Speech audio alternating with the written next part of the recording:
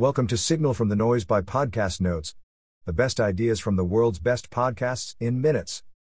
Please enjoy the notes from the big tech starts making cuts: Fed incompetency, global debt, Russia, Ukraine, and more. E98, All In podcast with Chamath, Jason Sachs, and Friedberg. Episode of All In with Chamath, Jason Sachs, and Friedberg. Intro. Chamath Palihapitiya is the CEO of Social Capital.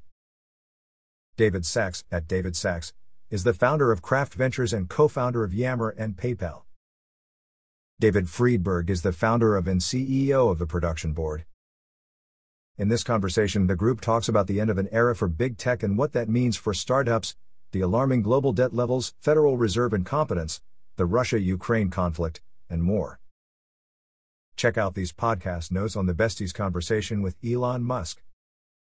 Host, Jason Calacanis, at Jason, is an angel investor, host of the This Week in Startups podcast, and self-proclaimed world's greatest moderator of the All In podcast. Big tech making cuts. Meta announced a hiring freeze and said it would reduce headcount for the first time in its history. Apple pulled back iPhone 14 production after slower than anticipated demand. Google CEO Sundar Pichai: there are real concerns that our productivity as a whole is not where it needs to be for the headcount that we have. Google has 174,000 employees. Chamath on big tech. It's an end of an era for big tech. They're transitioning from a phase of unfettered growth where they were fighting to grow into their valuations into their next phase where they must learn to operate like a cash cow business. Big tech's growth is tapering, and the companies will likely trade on a much tighter earnings multiple going forward. Operating on tighter multiples means they'll have to manage their expenses better and shrink their surface area of operations. More programs not essential to their core businesses will get cut. Apple, Alphabet, Meta, and Microsoft are most sensitive to valuation because they are the most widely held stocks in the market.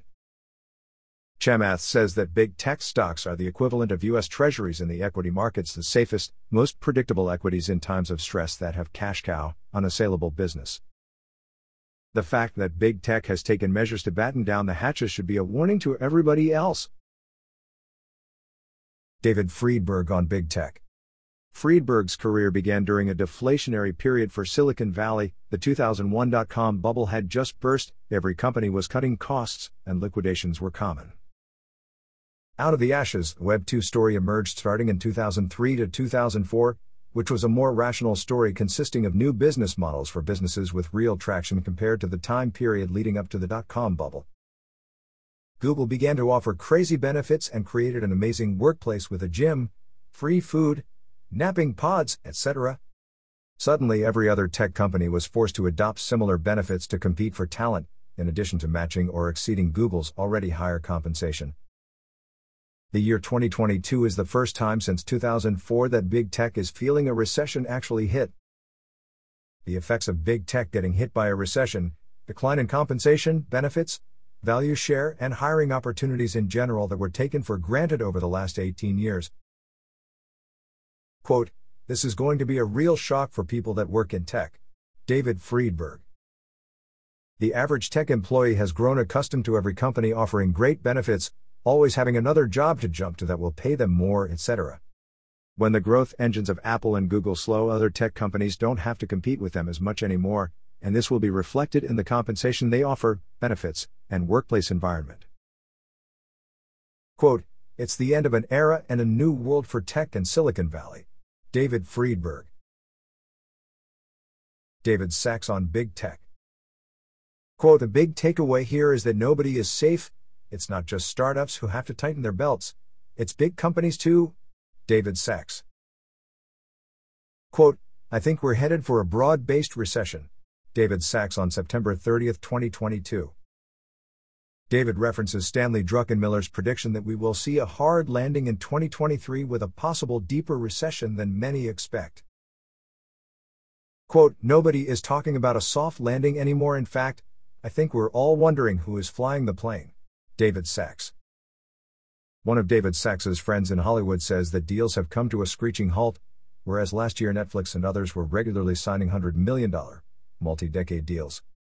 Netflix's stock has been hammered, which reduces its ability to finance these deals. Netflix knows that Wall Street is watching them, and the company has been forced to question its business model and if it must spend that much money on content. The massive asset bubble that's been deflating since 2021 was not just in crypto and growth stocks, but is now playing out in the real economy too. Chamath on the market bottom forming. Chamath believes that the markets are consolidating, forming a bottom, and that now is the time to deploy capital, saying, "We're more near the lows than the highs." Markets do a good job of pricing in news and pricing in the forward reality. Today's price is everything we already know. Money is made by guessing what will happen in the future. Financial markets have always had a Fed put, which is a level of pain that is reached that forces the Federal Reserve to step into the market and be a buyer of last resort. The Federal Reserve consistently steps in to rescue the markets from financial Armageddon. The Fed put always eliminates the last part of the supply-demand balance. Chamath equates the Fed put to big tech's role influence on employee compensation. It was difficult to know the true market clearing price of a software engineer, for example, because big tech just offered them massive compensation packages that were disconnected from the supply-demand balance. The blocker strategy is when a company hires someone to prevent them from creating something that disrupts their existing business, a tactic commonly used by big tech that might not be used as much during a recession. Quote, "The investments that one makes in this period will probably be the best for many, many years to come because they'll have the most asymmetric upside." Chamath Polyhapatia. He cites this being the case in 2002, 2003, 2004, and in 2008, 2009, and 2010. David Friedberg on technology and remote work. Technology always marches forward. It's bizarre that we refer to technology as its own industry. Tech companies in Silicon Valley no longer exclusively sell technology to other companies, but to entirely different industries. Every industry is now technology-led thanks to the Valley's success. The term Silicon Valley is not referencing a physical location, but a category of people and companies working around the world to create products and services that do more for less. Remote work allows companies to access more talent all around the world. Companies don't need to pay for office space in one of the most expensive cities in the world anymore if they can hire a remote team. David Sachs on sleepwalking into a world war. Europe sleptwalked its way into World War I in 1914, which is something David Sachs thinks the United States could be doing today. Of all the things going on in the world today, Senator Elizabeth Warren is going after Roomba for anti-competitive behavior, yes, the robot vacuum thing. What should have been a minor, regional war that no one should have cared about except the Balkans and Austrians, but instead the entire world got themselves invested in this Franz Ferdinand conflict. Quote, "We're worried about the Roomba when the administration is sleepwalking its way into the next world war." David Sachs. David Sachs on Stanley Druckenmiller, inflation and the Fed. Stanley Druckenmiller has been right about everything for the last year. In mid-2021, Druckenmiller called the Fed's monetary policy radical because the Fed continued its bond-buying program much longer than it needed to. Stanley Druckenmiller predicts that the Dow Jones will be in the same place today as it is in 10 years from now. Equities go up in the long term, but long term can vary significantly. The Dow Jones traded sideways from 1966 to 1982. Following the Great Depression of 1929, the stock market didn't recover until 1954. The Federal Reserve, in conjunction with the last two administrations, printed $10 trillion over the last couple of years, which has caused this inflationary spiral. Much of the monetary creation occurred post-emergency. The economy had fully recovered, and yet the Federal Reserve bought another $160 billion in bonds. Chamath on central bank intervention, rate hike cycles, and UK mortgages. Central bank intervention perverts a market because it distorts price signals in asset markets and the real economy. The stock market has a tendency to immediately go to the conclusion of a Fed rate hike cycle. Chamath argues that the stock market is 9 to 12 months forward-looking. Historically, institutional investors start buying equities as the rate hike cycle comes to an end. Chamath agrees with Druckenmiller's prediction that we'll experience a hard landing in 2023 and that something will break, but he thinks the equity markets are already looking beyond that hard landing. Smart money sellers are selling right now to harvest capital losses for tax purposes. Chamath's definition of a hard landing: unemployment will get to an awkward and uncomfortable number, 5 to 6%, and more companies will pull way back on their spend. People on adjustable rate mortgages will get hurt. 40% of mortgages in the United Kingdom will be reset to much higher levels in January. UK citizens on adjustable rate mortgages will have to spend 3-4x more to keep their homes. David Friedberg on rising global debt. There is $300 trillion of global debt, that is debt owed by governments, corporations, and households. Interest rates are being raised to combat rising inflation. If interest rates increase from 0% to 5%, that's an increase of $15 trillion in annual debt service, which is 18% of the global GDP. Chamath thinks that global debt means nothing because central banks can just print more money. Chamath on global debt not mattering. There isn't some law that states debt to GDP can't exceed a certain level. Chamath isn't saying that he's a fan of perpetually kicking the can down the road, or that it is the right strategy, but it is a structural reality of the current monetary system. There will eventually be 100-year government bonds. The duration of maturities will continue to be extended. Trump proposed this when rates were at 0% in 2020 and Janet Yellen denied it because it would have severely damaged the strength of the dollar. Chamath sympathizes with Friedberg's concerns over global debt but thinks perpetual bailouts will continue to negate the consequences of rising debt levels. David Sachs on Federal Reserve incompetence. Years ago, the Federal Reserve was spooked by a 1.7% inflation print. Fearing deflation, it opened the floodgates of liquidity to engineer an 0.3% uptick to meet its 2% inflation target. The Fed claims to be data-driven but comes up with new jargon to ignore the data, such as transitory. There was no data to suggest that inflation was transitory. Claiming that inflation was transitory was a political consideration. Members of the Federal Reserve, like all politicians, delay acknowledging bad news for as long as possible. The Federal Reserve dismissed inflation fears when it first peeked its head up in the summer of 2021. Just as inflation was starting to emerge in May 2022, David Sachs thinks that Jerome Powell was reappointed by President Biden because he got on board with the administration's inflation talking points, specifically referring to it as transitory. This included labeling inflation as transitory. Powell was the only Fed member reappointed by President Biden from the Trump administration. Chamath on the Fed, having old data. Imagine a CEO using 6-month-old data to run his company. Jason Calacanis recommends the government start a Manhattan Project for understanding the economy on a very granular level. Friedberg on the Federal Reserve. Two things can be true: 1, the Federal Reserve's process for setting rates should be reset, and 2, the Federal Reserve is not fully responsible for the dire economic conditions we face today. The world supported the fiscal policy that was passed at the onset of the pandemic. The Fed inflated assets to make people feel good as the real economy came to a stoppage. The rate-setting process should leverage more of today's technology. Humans setting the rate in 0.25% increments every couple of weeks seems archaic. David Sachs on the 2 original economic sins.